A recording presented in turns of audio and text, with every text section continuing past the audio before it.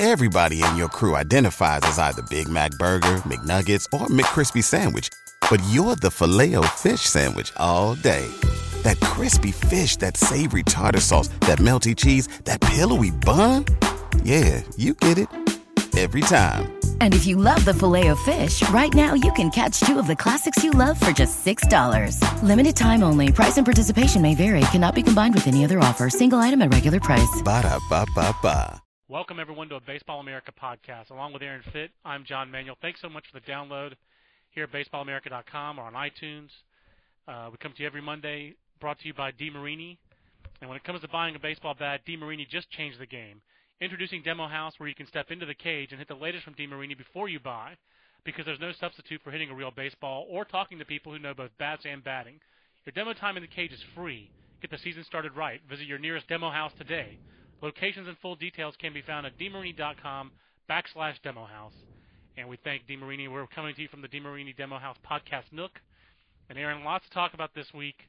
We had a great matchup involving our number one team this week as Virginia defends its house and defeats. I shouldn't be talking about another possible sponsor, really, should I? Anyway, Virginia defends its home turf and beats Clemson at home in a weekend series that was really, I think, one of the best. Virginia just run the gauntlet at the start of the year here. With series wins against East Carolina, Florida State, Clemson so far. And two of those on the road. Yeah, and then so let's talk a little bit about, first of all, Clemson was in that pool of teams in their top 12 basically since the start of the year that had been so stout. UCLA was not in that top 12 to start the year. Obviously, they've won their way in. We'll get to UCLA in a minute. But the Cavaliers started the season preseason number 2, vaulted to number 1 after the first week of the season when Texas lost at home to New Mexico. They're showing no signs of giving that up. They've played good teams. They've won midweek games. They've overcome when they did lose a midweek game. They sweep on a weekend. They've just been really numbingly consistent, and they're still doing this really without Jarrett Parker being at his best. They're coming into the year, the guy you'd look at and say is probably their best player. Danny Holton was their best player because he's too. Parker was a first-team preseason All-American. But Holton's not even hitting yet. Still, is he? Not. He usually DHs on Sundays. No, I mean he's not hitting well though. Yeah, he's not really a factor with the bat. And that's the thing. And Parker's not really caught fire yet, and yet this team is still just rolling along. They're so deep, and that's one reason we loved them in coming into the year is they're so deep. You got guys like Steven Bruno, who's a good, talented freshman who would start at 95% of the teams out there. I'm telling you. Same with Reed Gragnani and some of these other guys they brought in. Kenny Schwab. This is a very good freshman class, as you talked about, and you basically said, like, this class is good enough. Most of these guys, a lot of these guys are good enough to start. They're going to have to really win their way in, but it seems like that competition's helping Virginia. Absolutely, and this weekend, of course, the hero on I think Friday was Steven Bruno, who had a 2-run homer in the 5th and then a walk-off hit in the 9th. I believe you tweeted that. And the other key thing for Virginia, John, is that Cody Winarski, this is a key development, I think, pitched very well on Sunday. He's been pretty good this year. I mean, he hasn't been, off the charts, but he's been pretty consistent. He's gotten into a little bit of a groove here. I think now they've got 3 solid guys that they can count on. And this time, they brought Tyler Wilson back on Sunday. There was no letdown. I mean, he threw 3 innings on Friday, and he came back and pitched like an inning into third or 2/3 on Sunday. Him and Arico both pitched and shut down the Tigers. Not Sunday, it was Saturday in the second game of the doubleheader, actually, wasn't it? That's a stout. It was Saturday, yeah. That is a stout 1-2 punch in the bullpen, and there've been a lot of those over the years. I think a lot of people might remember. I don't mean to be Lionel Hutz here, but what's his name? What's the other? Troy McClure. Troy McClure, but you might remember me from such duos as J.B. Cox and Houston Street, or Chad Cordero and Sean Spider Martin. That's just for Spider. But there have been quite a few great setup man closer combos over the years in college baseball, and if you can shorten the game like that, I remember Miami in 2001. University of Miami had Vince Vasquez setting up. Michael New, did a great job for University of Miami in their last national championship. So you can have these tandems where you basically need 6 innings out of your starting pitcher. Right. And it looks like Virginia is in that setup. And newsflash, Danny Hultzen and Bullet Bob Morey are usually good enough to give them 6 or more innings. Absolutely. And this is against, they're doing this against, Clemson. I talked to a scout about Clemson last week. They're not they're not the best lineup you're going to find, but they do have a right-handed bat and a left-handed bat in the middle lineup, and Kyle Parker and Jeff Schaus, who fit into the middle of any lineup in the country. And then the rest of that lineup is solid college players. And so holding down Clemson is no easy feat, and Virginia managed to do it. Yeah, I agree. And Clemson's, like we've talked about all year, we like their talent. We think they're going to be fine. Tough week for Tough them. week, though, losing 2 to Elon at home, and then, there's no shame in losing on the road 2 out of 3 against number 1 team in the country, but Clemson will bounce back. I believe it's official, we have to call them Resurgent Elon at this point. I think you have to. They've won 5 straight. Tip my hat to you, John. Sure, I'll take it. I'll take the bone thrown my way. Arizona State holding serve at number 2. Let's switch coasts here, Aaron. The West Coast not represented in the NCAA men's basketball Final Four, but very well represented in college baseball. Arizona State 2, UCLA, we moved them up to 6. The Bruins are still undefeated. The Sun Devils are still undefeated. I mean, the odds of this happening are infinitesimal. I'll have to ask some sabermetrician to run the odds of these teams being a combined, 44-0, 43-0? It's ridiculous. 43, yeah. Most impressive, Arizona State doing it in conference this weekend against a pretty good Cal team. And I think the thing that strikes, you mentioned in the top 25 meeting, Aaron, is that Arizona State keeps winning in different ways. Yep. I mean, I guess is depth the key to that factor as well for the Sun Devils? Do they have enough different weapons to do it? Yeah, it is. And we talked about the bullpen with Virginia, and that's something I love about Arizona State also, is that you've got really 3 guys back there with Jordan Swaggerty, Mitchell Lamson, and the freshman Jake Barrett. Oh, yeah. It's really a 3-headed monster. They can really shorten games, and their starters have been exceptional, even without Josh Spence. Who needs them right now? I mean, you got Merrill Kelly and Jake Barup, and these guys. Seth Blair's been pretty good, but those other guys have been better. The less heralded guys. The guys who are a little bit newer to, Merrill Kelly's a transfer from Yavapai Junior College. He is a junior college transfer, yeah. But Seth Blair's been there, and he's been through he's pitched in Omaha. He's been there through Pac-10. He's not the ideal Friday starter. I think you'd rather see him as a Saturday starter, but that's not their choice. They're Friday guys out right now, so it's impressive, and it's really a testament to, I think, Tim Esme and Ken Knutson. Absolutely. And Trent Jewett, that team, what more can you say? I mean, what better coaching job can you do for a team to be that consistent and to win in that many different ways? I just love the catalysts at the top of this lineup, the Drew Maggies and the Zach McPhees that really make this team go. It's a really good athletic team, and like Virginia, like Clemson that we're talking about. It's a deep, versatile athletic group. They can throw different guys into the lineup. I mean, they still haven't really settled their shortstop competition. I mean, they've got Maggi playing there some days. Other days they move him to center field, and they put Devin Marrero, the freshman, at shortstop. And Marrero had a big 3-run homer on Saturday to help win that game. So I mean, you look at their lineup. The guys who are the biggest name recruits in their lineup are really guys like Raul Torres, Marrero. These guys aren't even the guys who are Zach Wilson too. Zach Wilson was probably the biggest other recruit. He's one of these guys who's not from Arizona. He's a Long Beach guy, and Wilson's having a tremendous year this year so far. But I mean, really, Seth Blair's one of the other guys who are big recruits coming from Illinois. These are not the guys who are carrying them. It's not like the last couple of years, basically, Aaron, they were a star-laden team. You're right. I mean, like I said, 3 All-Americans last year in Leak, Spence, and Kipnis, none of whom have contributed this year. 2 guys are gone. Spence is. It's really. And in the past, before that, it was Wallace and Davis. Right. And it was, that's right. It's been a star kind of system there. Before that was Pedroia. Travis Buck and Pedroia. Right. Jeff Larish. I mean, it's been star after star. This is really not a star-struck team. It's impressive. It is. It's really. It's kind of amazing. Also amazing and fluky. How about Zach McPhee? 10 for 10 on stolen bases and also 9 triples. It's like he's Jose Reyes. I don't think it's that fluky, though, because this guy's explosive. He's just, when Josh Holliday brought him in last year, he called him a 5'6" stick of dynamite or whatever he is. I mean, he's just a really exciting player.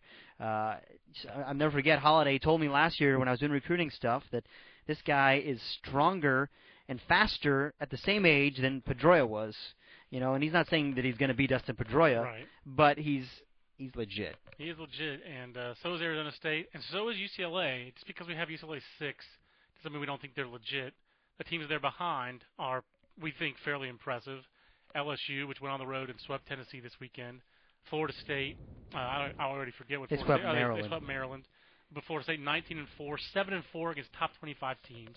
Well, 3 of those are against Georgia. We should mention. Throw that caveat out there. That's true. Georgia, not a top 25 team. That's also for later in the podcast. But Georgia Tech, let's touch on Georgia Tech this weekend, Aaron, before we get to UCLA real quick. The Yellow Jackets sweep North Carolina at North Carolina. We'll talk about North Carolina in our most disappointing section because there are quite a few teams that have not lived up to expectations. But let's talk about the positives first. Danny Hall even retweeted or replied to a Baseball America Twitter post, when he actually an Aaron Fitt Twitter post, that hey, if you think Tyler Holt was the hitter of the day, you got to look at Derek Dietrich. Pretty impressive way to finish a series for Georgia Tech, down 8-1 to claw back in the 7th, claw back in the 8th, and then 5 in the 9th to tie North Carolina. The Tar Heels are 2-7 in ACC play. We'll talk about them in a minute, but Georgia Tech to go on the road, sweep North Carolina. Yes, they haven't played any teams that were ranked at the time, but 21-2, 8-0, 8-1 in the conference. Pretty impressive start for the Yellow Jackets. Yeah, it is pretty impressive, and you know the big thing about them that you mentioned in today's meeting was they've got a fearsome lineup, and we expected power to be their biggest asset in addition to Deck McGuire, and it is. Right now, you know their bullpen is lacking its All-American closer. Kevin Jacob hasn't really pitched. But they've got plenty of depth in the bullpen. You know they like the guys like Andrew Robinson who they've got back there. I'm not worried about their bullpen. I am, however, concerned about the weekend rotation after Deck McGuire. Have been inconsistent. Compton and Pope and Bradley, those guys have just they really haven't been very good, and not just been inconsistent. I mean, they haven't even had very many bright spots. They've had a couple, but you know, but again, Georgia Tech's schedule before this weekend was that's other lackluster at best. They're 8-1 in the league, but just 5 of those wins and one of the losses are Maryland and then Wake Forest. And Wake Forest is those are the 2 weakest teams in the league. Sad to say, Wake Forest. RJ, I know you're not going to like to hear this. Ryan Johnson, former All-ACC outfielder and BA employee. Wake Forest is terrible. I mean, I don't think even Charles Barkley would even talk about them. He wouldn't even dignify them with a terrible right now, is how bad the Demon Deacons are. But not far ahead of the Demon Deacons in the standings right now is North Carolina. Let's talk a little bit about, Aaron, about some of the teams that were in this preseason rankings and have really fallen. I mean, Georgia and North Carolina are 2 southeastern schools. Cal State Fullerton, which seems to be getting back on the beam but not ranked. And then Rice. Rice falls out of the poll.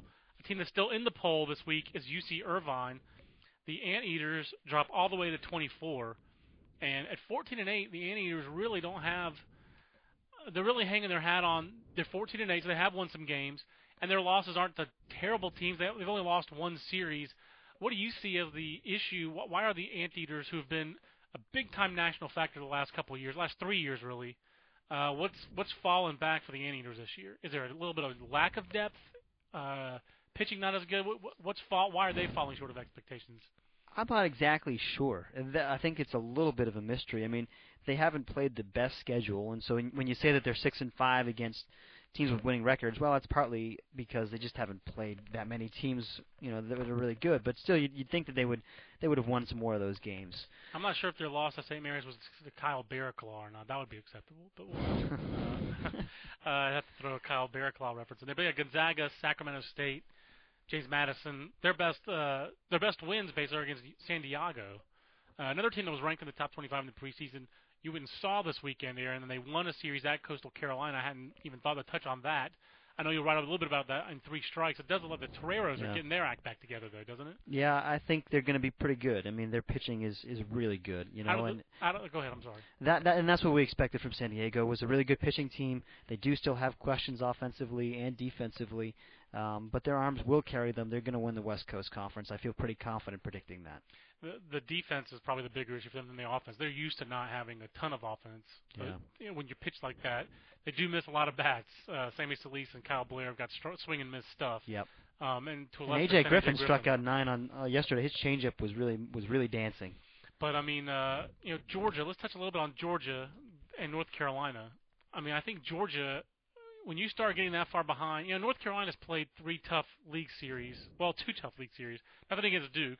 But that's a series North Carolina has to win on the road. But, I mean, they had as many fans as Duke had in the stands at a neutral site, basically, Durham Bulls Athletic Park. Right. Then they lose a series at home to Florida State. Then they get swept at home against Georgia Tech. And you can't get swept. Those really come back to haunt you. Is North Carolina in any danger of missing the NCAA tournament at all, you think? I'll tell you what, John. they're a couple of bounces and breaks away from being 5-4 or maybe 6 and what my math is off 6-3 against those teams. I mean they lost some heartbreakers. They found every conceivable way to lose. But I think the bottom line is, as much as Mike Fox was insisting last week that he's not concerned about his bullpen, I think he ought to be. Yeah, I think he is now. I mean, they're just they don't have a shutdown guy back there, and they've got a bunch of young players, and they're not getting the job done. I think that the point that you're making, not having a shutdown guy, I mean Jonathan Hovis, Andrew Kerrigan, Rob Wooten, Brian Moran, they've had in this stretch. They've always had a guy they could count on. Sometimes two guys, but they've always had a guy, and they haven't found that guy yet. And their lineup is, fairly unimposing, and Levi Michael and Brian Goodwin are their best hitters and their biggest threats, and those guys are constantly getting pitched around. So it's pretty impressive that North Carolina has more walks than strikeouts as a team, and still not being able to get it done in ACC play. When you've got a bunch of little punch and Judy hitters, I mean that's they have a bunch of contact-oriented guys. It's just not a very physical, imposing lineup, and I do think that they can be dangerous at times because they've got some guys who can make some things happen, move the ball around, and but they're just not a very offensive team. I mean, I don't think they're great this year. I do still think they'll be in a regional. I think that they've shown enough potential this year. I mean, they have been in most of those games, like we talked about, against top 10 teams. You're right. They're not getting blown out. Very winnable games against top 10 teams, but certainly they're not going to host a regional this year. And I think that they need to turn it around in a hurry in order to make a regional. Fortunately, most of the softer teams in the conference schedule are still ahead for them. Yeah, they do still play at Maryland. They have a series with NC State, but then they have to go to Miami and Clemson back-to-back weekends. You don't see that as being successful. And they finish with Wake Forest at home, at Virginia Tech. It's going to be touch and go for the Tar Heels to make it to regionals, to be honest with you. How about Rice? Is Rice in position? Should we worry about the Owls? Not even just getting ranked. I don't think that anybody worries about the Rice being ranked. All of Conference USA looks down right now. Right, and that's the Southern Miss is down. I know East Carolina swept Central. North Carolina Central's embarrassing and is almost too strong a word, but they're not competitive, which is a shame. But Southern Miss lost a series this weekend at UAB.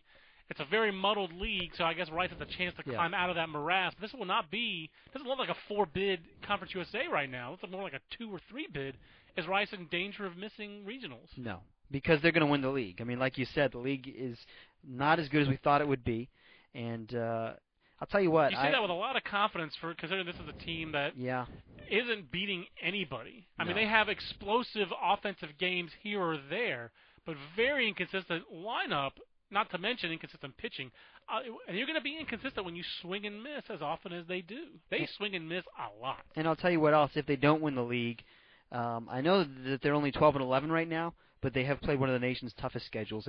They made 2 trips to the West Coast, and they haven't done great out there. They lost both series. Right. They got swept at Stanford. If they can pad their overall record a little bit, if they can do pretty well in conference, the committee will look at the fact that they played a tough non-conference schedule, and even though they didn't do great against that schedule, I think that they'll be rewarded for it. Look, Rice is. I'm convinced now, John, that Rice is probably not an Omaha team like I thought that they were coming into the year, and I heard some more reports this weekend from people who saw them against San Diego that their pitching is just not very good. And their lineup is not as good as expected. Rick Haig is struggling mightily. Can't hit inside fastballs. Really playing terribly at shortstop. He's kind of killing them right now. I mean, he's a key guy for them, an All-American shortstop. He's got to get it going. Yeah, you can't put it all on him, though. Their whole team is striking out a ton. Ball, what's his name? Fuda. He's hitting 380, so you can't blame him. But he's got 37 strikeouts. The likelihood of that keeping up is not high. They don't have really a great bullpen either. I mean, like Matt Evers was supposed to be their moment of truth guy, and he can't throw strikes. They've thrown him twice all year. And it's really odd to see a team like Rice go out and get an Illinois junior college guy and slot him instantly in their weekend rotation. And now he's out of the weekend rotation. They want him to work on his mechanics and his command a little bit. Georgia's 9-15, 1-6 in the league. we know about Georgia's injuries. It started in the fall, obviously with Chase Veazey and that horrible accident. Chance Veazey, I'm sorry, a guy who projected to be their everyday starting second baseman, paralyzed. That difficult for any team to overcome. But they have arms, and they can't get anybody out. And they just give up a lot of crooked numbers. How about 20-3 and 19-3 losses to Auburn at home last weekend, and now losing 2 out of 3 at Mississippi State. So they give up 19 runs in the 2 losses too against Mississippi State. Right. And Mississippi State, their biggest problem the last few years has been scoring runs. What is the deal with that? Is Georgia's defense that awful, or is the pitching part of the problem? That thing is just snowballed on those guys. It's they're not playing well in any facets. I mean, Zach Cohen's playing well from what I hear.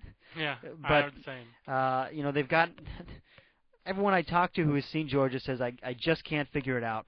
They've got a lot of talent. They do have a lot of talent. They're more talented than most of the teams or all the teams that they've played this year. Yeah. Even people who saw them play Florida State said they were more talented than Florida State. Correct. They're not half the team Florida State is. But they're 9-15, 1-5 in the league. They got to go to 2 LSU midweek games with Clemson and Georgia Tech coming up. Ole Miss, which had a big weekend this weekend, and the SEC this weekend. Ole Miss, who'd they beat again? I'm blanking. Florida. Ole Miss goes and beats Florida 2 out of 3. Arkansas wins its series, sweeps Alabama, which had been red hot.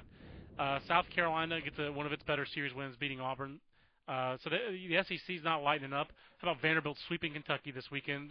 By far the best statement Vanderbilt's made all year. So it's not going to be easy. I mean, again, Georgia has to go to LSU, to Arkansas, to Vanderbilt, to Florida. They're going to have to get a lot better in a hurry to get a regional bid. Doesn't look good. They're in much worse shape than it looks like North Carolina or Rice. There's no question. There's just a really uphill battle for them. They've gotten just blasted 3 straight weekends, I think, right? 3 straight weekends? Yeah, no, they have.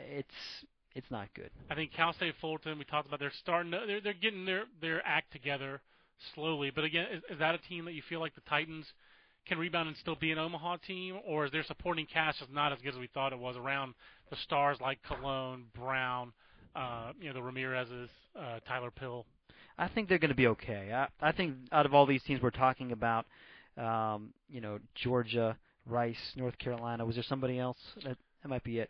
I think Fullerton is the team that has the best chance to still put it together and get to Omaha. We know about USD also is in this group of USD teams. Yeah, but and USD has won their last 4 weekends now, and they've actually won 4 out of 5 weekends on the year. They had a rough patch.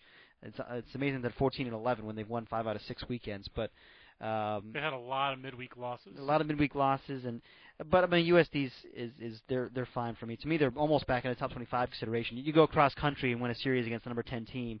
That's pretty impressive. If they were 16-9 instead of 14-11, we probably would have ranked them. Because they played 10 games against top 25 teams too. I mean, strength of schedule is very important. To me, strength of schedule can be overdone sometimes. We always try to take it into consideration. Sometimes it can be overrated because I want to see you win. I don't want to just see you play good teams. I want to see you beat good teams. They haven't quite done enough of that. But it's really weird to look at Fullerton and really realize they just really don't have a set weekend rotation outside of Noe Ramirez. I mean, they just really don't. Yeah, I mean, they're mixing and matching. They're still searching for answers there. That's it. And Tyler Pill has been disappointing considering how good his stuff is. He's got the best stuff on that staff, at least among the starters. And Dylan Floro's got pretty nasty stuff too. And Daniel Rankin, of course, just not the guy that he was last year.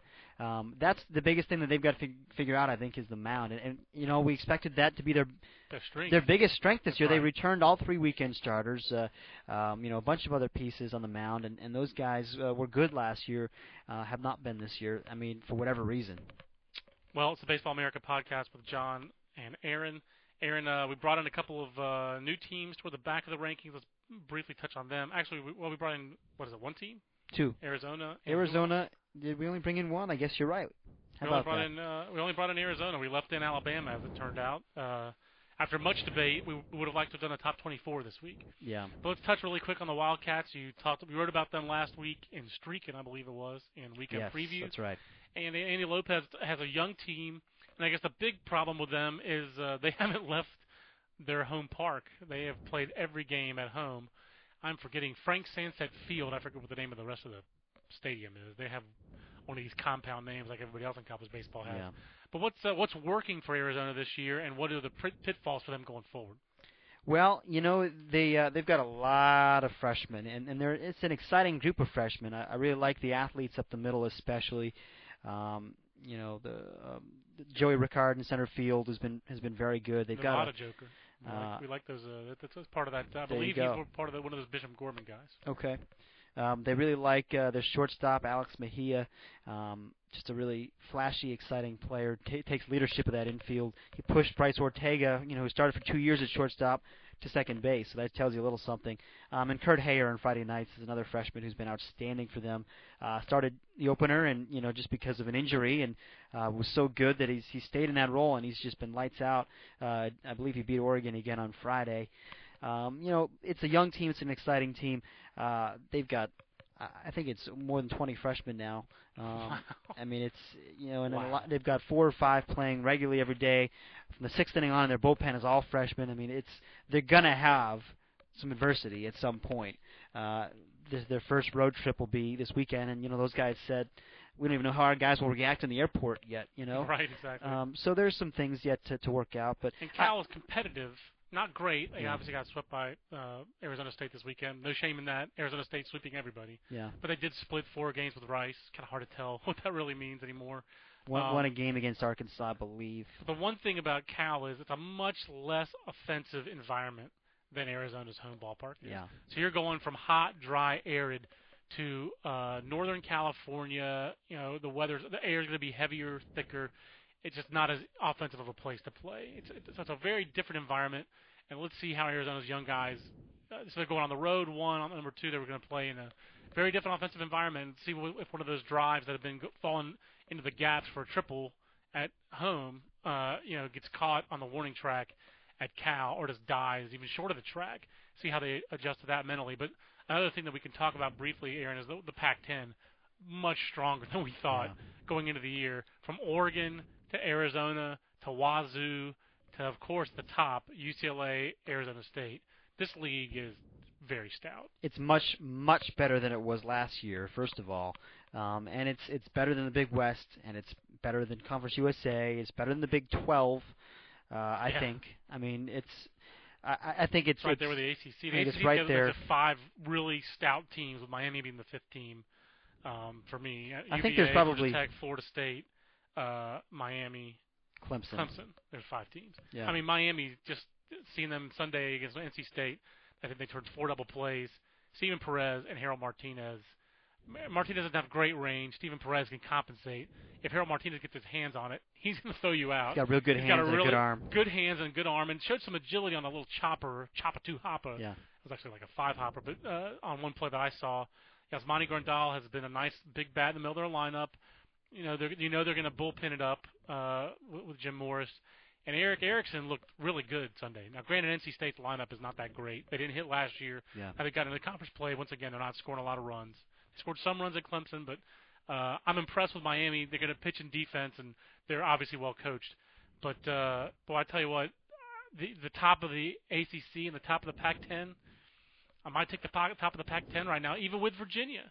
I might take the top of the Pac-10. I don't know. I mean, Virginia and Florida State versus UCLA and Georgia Tech. That's the difference. Is you've got 3 top 5 teams. So how about Stanford? Is there an ACC team as athletic as Stanford? Stanford's very young. I think the difference is the ACC has more. Virginia's juniors. probably athletic. Virginia and those kind of teams have more juniors and seniors and guys who've been to Omaha. Yeah. As opposed to Stanford, which is so young. Arizona, which is so young. And Oregon's a young team. Stanford's pitching is a huge concern. Yeah, because they only have one consistent starter, Jordan Freese, and Mooneyham and Snodgrass, and those guys are just and Mark not. Appel, I think this weekend got hammered in one of those games too. And Mooneyham actually is the he thing. Didn't even pitch this weekend. No, he pitched, he did. and I think he only gave up 1 run, and his ERA dropped 2 full runs from 8.85 to 6.85. He still walked 7 guys this weekend in a win. I mean, throw strikes. He's like Ebby Calvin LaLouche. I mean, give me a break here. That's the most important thing a college baseball pitcher can do is throw strikes. And that guy's got a huge arm and he doesn't throw strikes. In the words of the all knowledgeable Wayne Graham, throw strikes. That's it. So, how many imitations have I thrown into today's podcast? At least a couple. It's quite a few. We did touch on the email that we got from Bo McDaniel at podcast@baseballamerica.com. We talked about Rice. Mike Ojala was really not that good, but we did talk extensively about Rice. But Bo, I want to thank you for sending the question in. The email address for next week's show is podcast@baseballamerica.com. You can always check in with us on our Facebook page, facebook.com/baseballamerica, I believe is that. It's our Baseball America fan page. Aaron's tweeting at his own Twitter account, twitter.com/AaronFitt. Those are all part of the Baseball America Twitter feed as well. I'm tweeting now at John Manuel BA. I think we've got a little Twitter happy at Baseball America. But we're all on board the bandwagon, so join us at Baseball America and the many platforms and many different ways to follow Baseball America. And one of them, of course, is here on the podcast every week where we talk college baseball, and we clearly enjoy it. So for Aaron Fitt, I'm John Manuel. Thanks so much for joining us on the Baseball America podcast. Until next week, so long, everybody.